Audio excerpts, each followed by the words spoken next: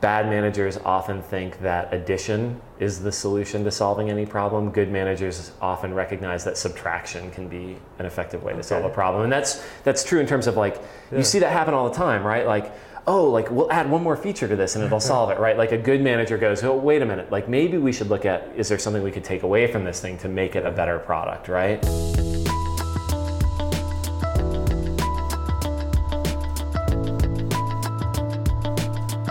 All right, hi John. Hi. How are you today? Good, how are you doing? Doing great. Thank you for doing this. Oh, no problem. Can you introduce yourself, just give kind of a short background and tell us what you do? Sure. My name's John Jenkins. I'm leading the engineering team here at Pinterest. Been in San Francisco for about, I guess, 8 or 9 months now. Had lived in Seattle and worked for Amazon sort of for the previous 9 years or so.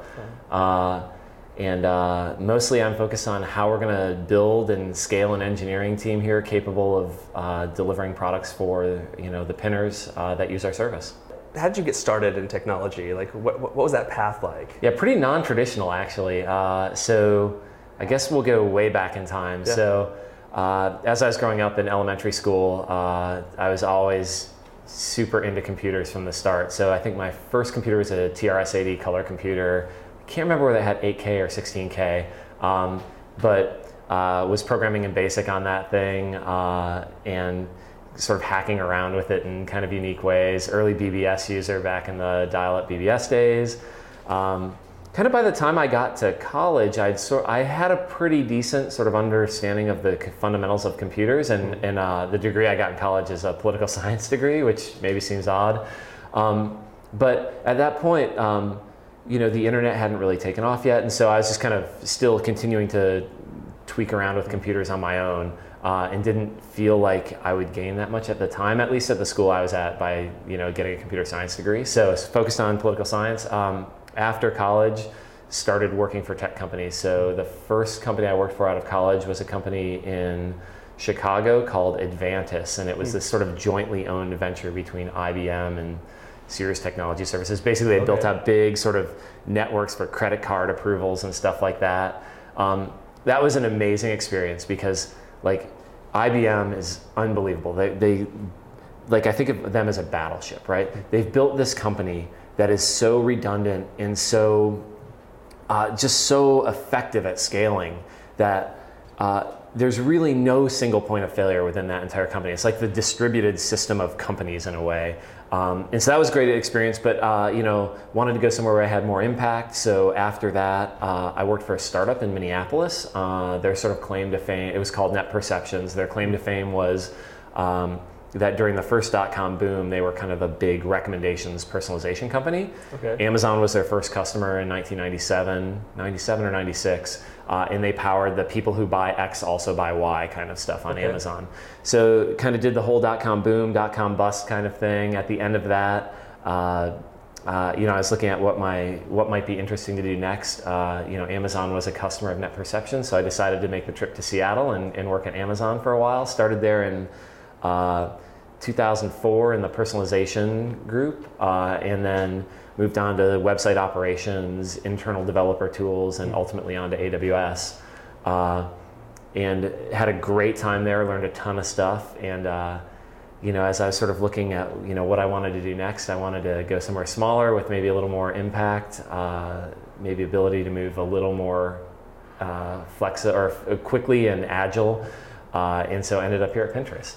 So kind of a non-traditional background in that I don't have a computer science degree. Yeah. I guess I would say I don't consider myself, I have never considered myself a particularly great programmer. I'm pretty good at hacking around with things though, and so somewhat effective nonetheless. What do you love most about what you're doing now? I think lots of things. I guess maybe I'll back up a little bit. Two things that have guided me kind of throughout my career are two particular challenges. I'm fascinated by challenges associated with scaling things. And so that was one of the main things that led me to Amazon. At the time, Amazon was this company going through massive growth. They had a huge customer base and data set that was fun to play with and get to work with. And then the other thing that I'm really fascinated by are challenges associated with data mining or deriving useful information from large pools of data. And again, Amazon had great opportunities there. I think Pinterest has both of those challenges at an even bigger scale. So if you think about Pinterest, right, like the core concept in Pinterest are pins, right? A pin is, people think of, oh, a pin is a picture. It's really not just a picture. A pin is an object, either a picture or a video or other types of objects, coupled with the user's context about that object, right? Yeah. So if I were to pin a white iPhone to a board called like things that are white, right? It might be on there with white bed sheets or a white chair or a whole bunch of other things. But maybe you would pin it to a board called like my Apple fanboy board, and it would occur there with a MacBook and a whole bunch of other Apple things. If you think about how many pins there are in the world, I don't know, it's a large number. It's certainly hundreds of billions. It's probably trillions, it might be tens of trillions, right? Like in theory, I guess the upper bound is the number of objects times the number of people in the world. And so that is a massive scaling challenge. And the way that we're going to deliver value to our pinners is by being able to search that entire space and surface the relevant pins for them within that space. And that's a huge data mining challenge, right? Especially at that scale. And so those two things are things that have guided me from job to job throughout my career and are things that I'm just super passionate about at Pinterest from a business perspective. The opportunity to grow a team capable of realizing the potential there is what gets me excited every day. What do you think is going to be kind of a mind-blowing technology that comes kind of around big data or predictive analysis the next 3 years? Like, what do you think is gonna come? Yeah, I think the big thing is that so much of technology in this type of analysis has been based around text or words so far, and Pinterest is really different in that regard, right? Like if I asked you to describe like what is your style in fashion, right? Like maybe you'd be able to do it, maybe you wouldn't. I have no idea what my style in fashion is, but I can go look at a bunch of pins and say, I like these 10 things. And our system is going to be capable of deriving what your style is based on those selections. And so it's really cool in that we can tell you things about yourself that you didn't even know. Oh, you're into things by this designer, or oh, your taste in architecture is highly related to this architect or this particular style that you might not even have known there was a word for.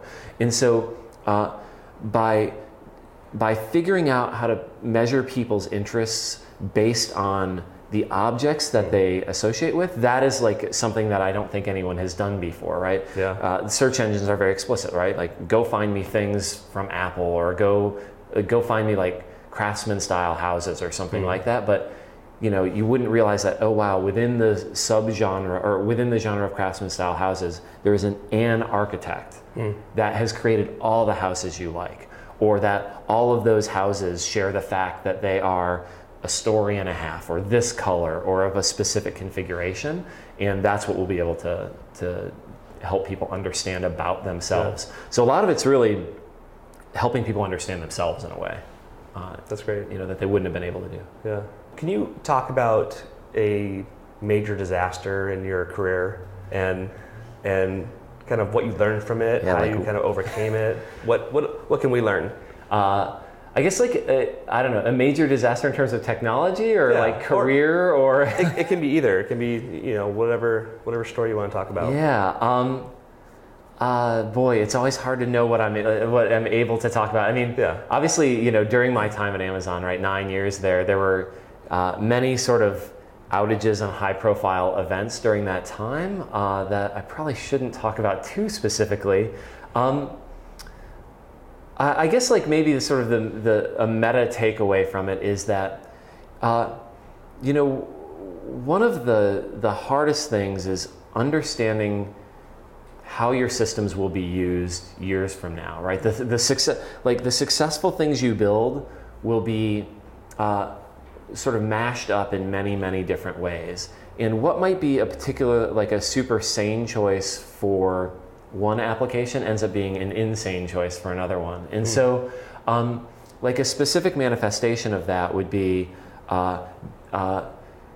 technologies that work in certain scenarios, there's a specific technology called multicast, which gets used in networking, might be a perfectly reasonable way to solve some challenges within a business.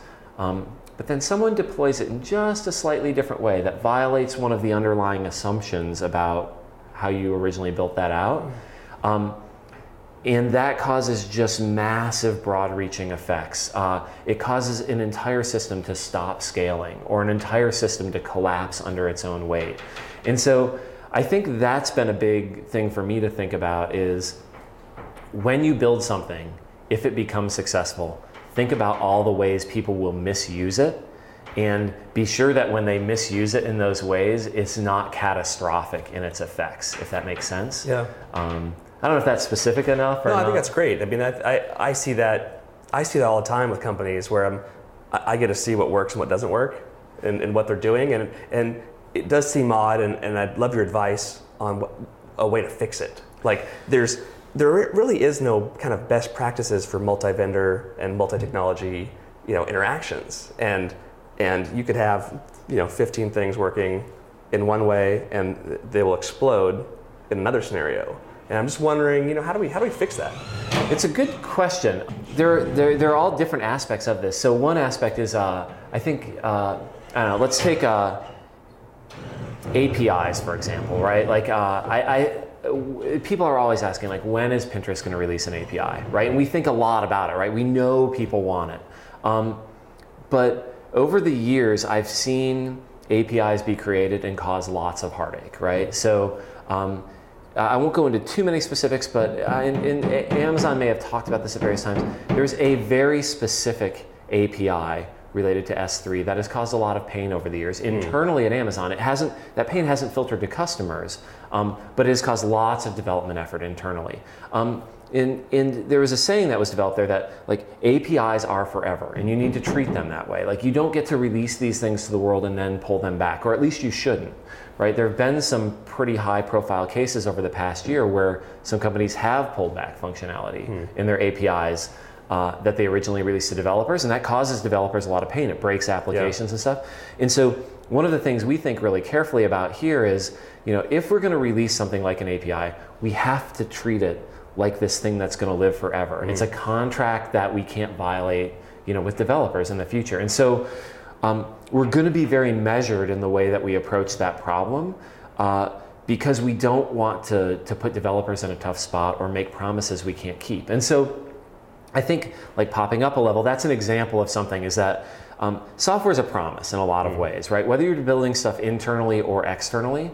And if you think about it from that perspective that, hey, via this API or this system I'm building, I'm making a promise to someone else about some capability, and I better be sure that I can, keep that promise with that system in the future. I think that's a really healthy way to think about things in general, and that's sort of how I approach that kind of thing. What, you're a successful team leader. You lead a bunch of really bright folks. What leadership advice do you think has been that you've received that's been the best, and what would you give as your best leadership advice? Gotcha. Yeah, there's so many things here. Like, that's one thing I feel really fortunate that I've been the beneficiary of a ton of great advice over the years. I don't know, it's different for managers and individual contributors. Like, one thing that I think has been really influential in my career is this notion of, we call it here, like, one of our core company values is putting pinners first. And no matter what you're building, you should absolutely understand how it's going to positively impact pinners, or more generically customers, right? If you can't articulate the value of that thing in a way that a customer will understand, you're probably building shelfware, or what you're building is not going to be successful. One thing that I was really fortunate to have experienced is this at Amazon. There's this process called working backwards, where Amazon writes press releases first for what the thing will be when they release it.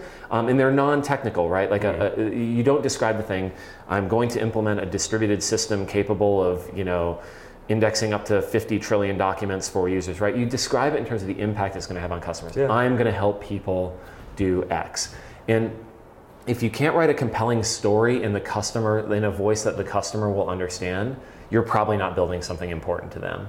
And so like I think about like as we start new projects here, like if I were to write something that would explain that, you know, to my mom or dad, like would it be meaningful to them? And if not, probably not worth building. And so putting Pinners first, I think really important. From a manager standpoint, gosh, there's so many like manager like bits of wisdom that I've been fortunate to have over the years.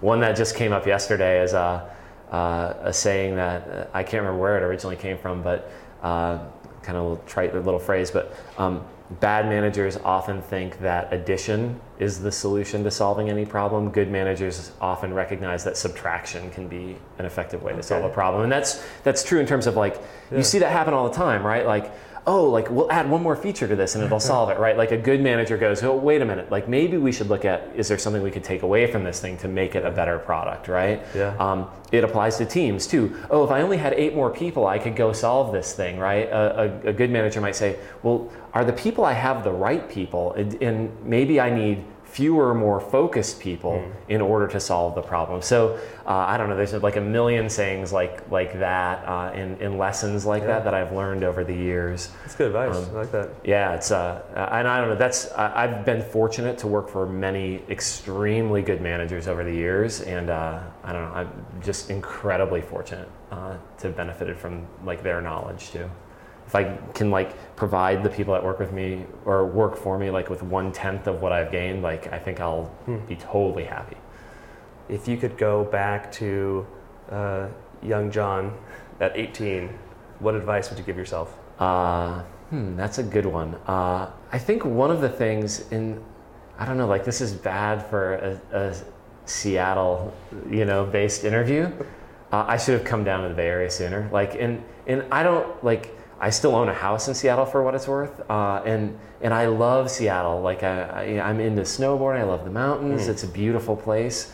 The San Francisco Bay Area is so amazingly vibrant in terms of its technology community that I just had no idea. Like I had no idea what was kind of going on down here, and so I might have come to Seattle or to San Francisco a bit sooner in my career than I did.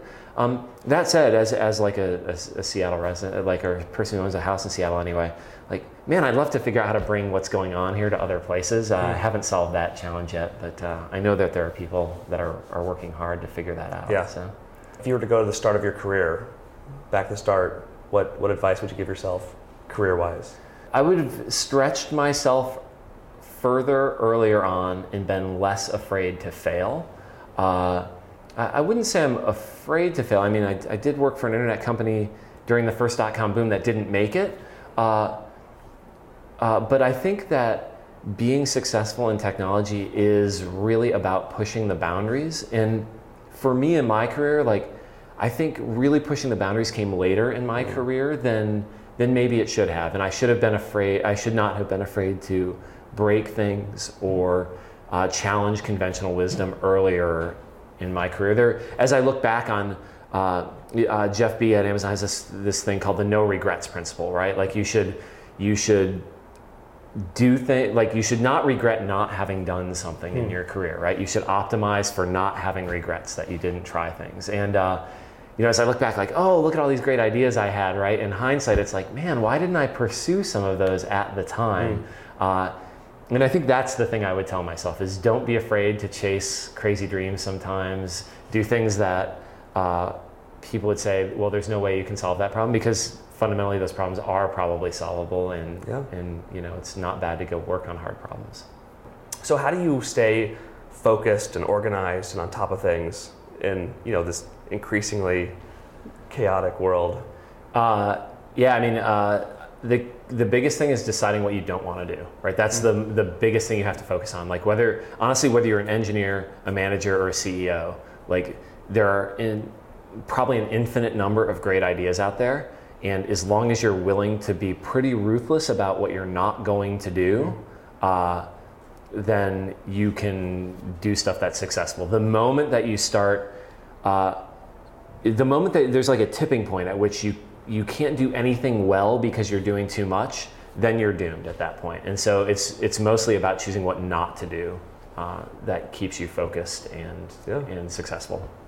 You guys have matured quite a bit. You're no longer kind of a scrappy startup. How do you kind of keep that startup-y vibe and keep that entrepreneurial spirit alive as you grow? Yeah, I mean, I might disagree with the underlying question. Like, I think we are still a pretty scrappy startup.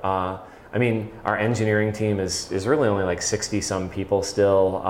We have a huge user base, and it's pretty amazing what the team has been able to achieve given the small size of the engineering team.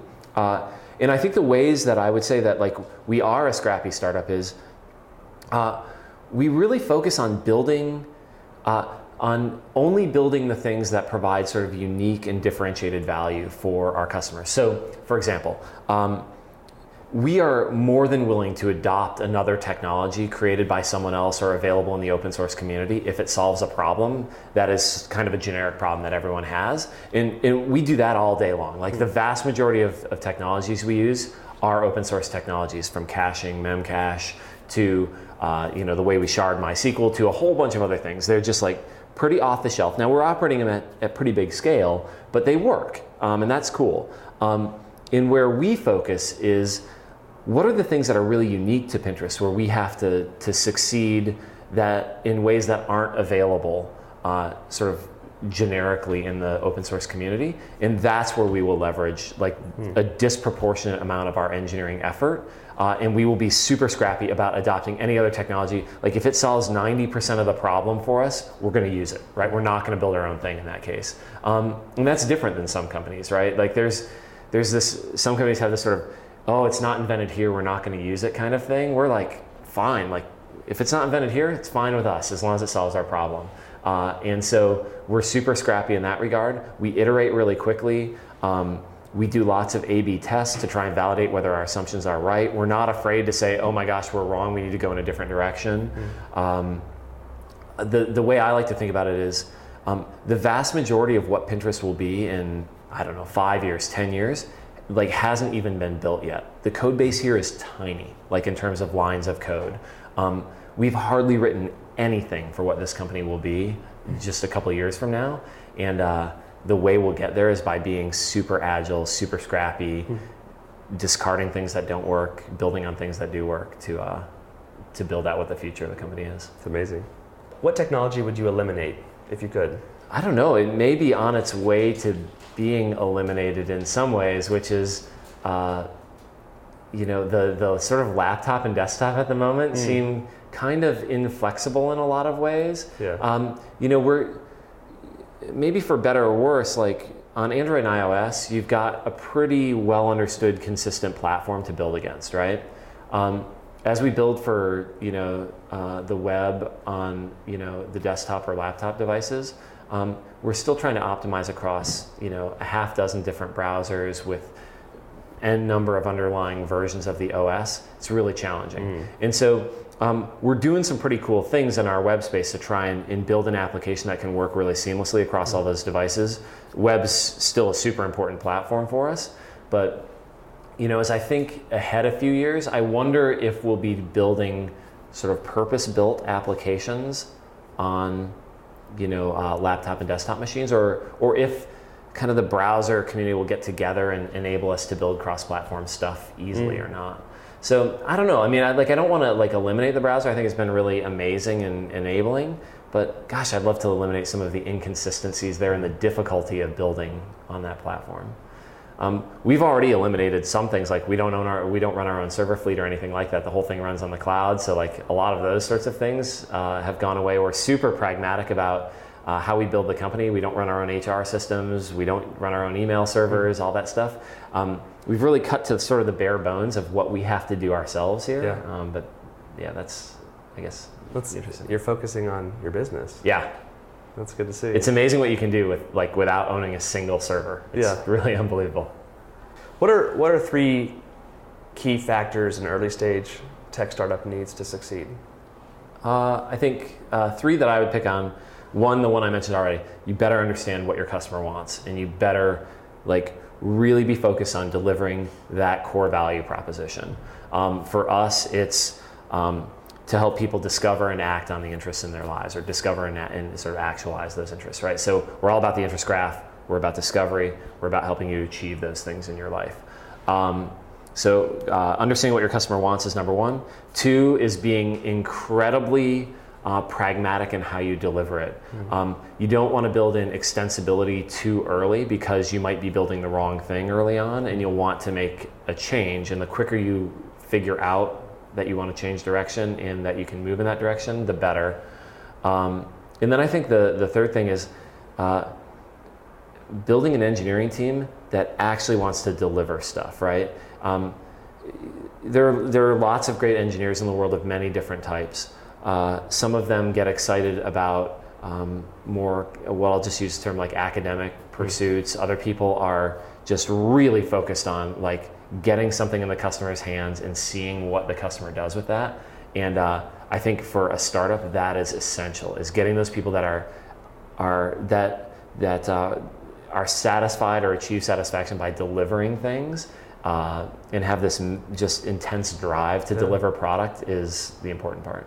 And last question, who are 2 other people you would like to see on Nextcast? Oh, that's a good question. I don't know. I've recently become a user of Spotify, so like I'm a big Spotify fan at the moment, and big into music. So I think someone from there would be good.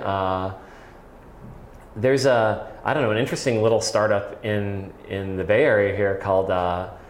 There's a couple. One is Lyft, who's doing some pretty interesting things with ride sharing. That's pretty fun. There's probably some cool stuff going on there. I use them today. Okay, that's awesome. Yeah. Big Lyft fan. And then there's a CDN in the area called Fastly that's doing some pretty interesting stuff as well. Okay. And there's a guy there named Artur, who's a fairly entertaining dude, who would probably have some very interesting opinions on things for you. Okay, great. Well, thank you for taking time. Thanks for having me in this brand new, awesome space. And yeah. Awesome. Thanks for coming down, and happy to talk anytime. Great. Cool.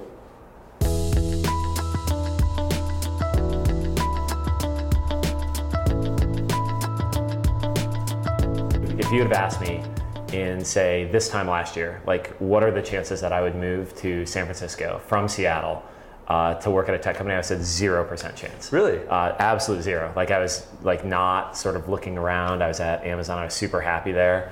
It's a great company, right? Like, they're killing it. I was part of AWS, which is whatever. There's no comparable product out there. But I met the people at Pinterest, specifically like Ben, the CEO, a couple of the engineers. That got me kind of thinking, and then one thing led to another. I have a couple mentors that I asked for advice up there, and by fall I was down here. It was crazy, like totally crazy. Being in the city as opposed to the valley, I think is awesome, right? There's a lot to do here. Just this 5-block area we're in, there's tons of tech companies here, and so there's like a really vibrant community of tech here. Companies have tech talks that like all the other people from each other go to. There's just tons of knowledge exchange here. That's been the thing. Honestly, I think that Seattle has a huge opportunity to improve on, is the knowledge sharing between companies here is amazing. Like we'll talk with people from Twitter or Facebook or whatever about the problems we're facing, the problems they're facing. And that just never really happened so much, at least for me in Seattle. I'm not sure why that was. But being so close in proximity here, it's unavoidable. Yeah. So. No, that's really good. I've heard that before. I've heard it's the community's a little bit different. Where I've even heard of other engineers being in the office and like kind of troubleshooting some stuff with their peers. Yeah, it's amazing. Like just the interaction that occurs. Like you go to a coffee shop, like the engineers from all those other companies are sitting there, right? Like so you look over, like, oh, what if we did X with Facebook? It's like you look around for someone with a Facebook sticker on their computer and like.